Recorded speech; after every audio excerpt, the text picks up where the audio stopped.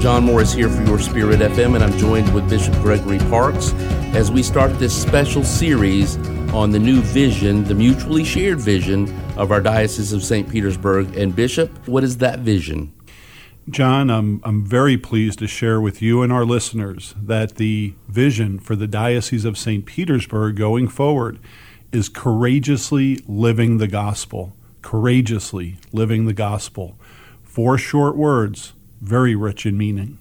What's the genesis of this, and why do we need a vision for our diocese? Well, I've heard it said that if you don't know where you're going, any road will get you there.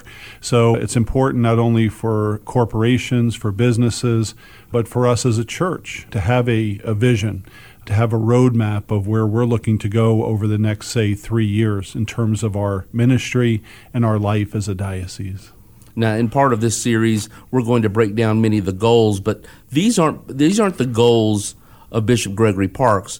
These are the goals of our diocese, this mutually shared vision. That's correct. I was very clear from the beginning that this would not just be my vision as the bishop, but it would be a mutually shared vision. It would come from the people, and it would reflect the thoughts and desires of our faithful here in our diocese. So it truly has been a collaborative endeavor, and I feel very comfortable in saying that it's not just been me. It's been the voices of many individuals that have led to this vision. And many of those voices came from our town hall meetings that you had last year and the surveys. Were there any surprises from those surveys and those town hall meetings?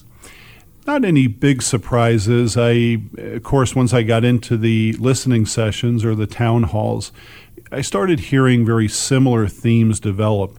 And in the end, there were 3 things in particular that really stood out, priorities that our people wanted to focus on and identified as needs here in our diocese. You came out with a term that I haven't heard in some time, a sacred purpose. And there are 3 words that go with that sacred purpose. Yes.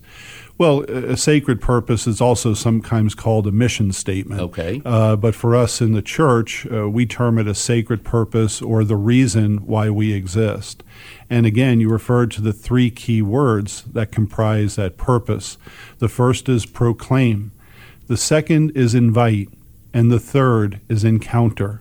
It forms an acronym called PIE, P-I-E. So it's easy to remember. And we want a big piece of that pie if we're going to be we successful. Certainly do. That's yes. right. So are these goals and challenges that we're going to talk about in the future and future programs, are they similar to ones that might be going on in other dioceses around the country? Yes and no. I would say that you would find some commonalities if you were to look at the vision statements and plans for other dioceses, but there are some things which are unique here to our own local diocese and along the Gulf Coast here in Florida, trying to respond to particular community needs that we have here. In our program tomorrow, we're going to talk about some of the specifics of each of these goals. Bishop Parks, thanks for joining us today. Thanks, John. Good to be with you. For more on the vision and goals of the diocese, visit dosb.org/courageouslyliving. To be strong.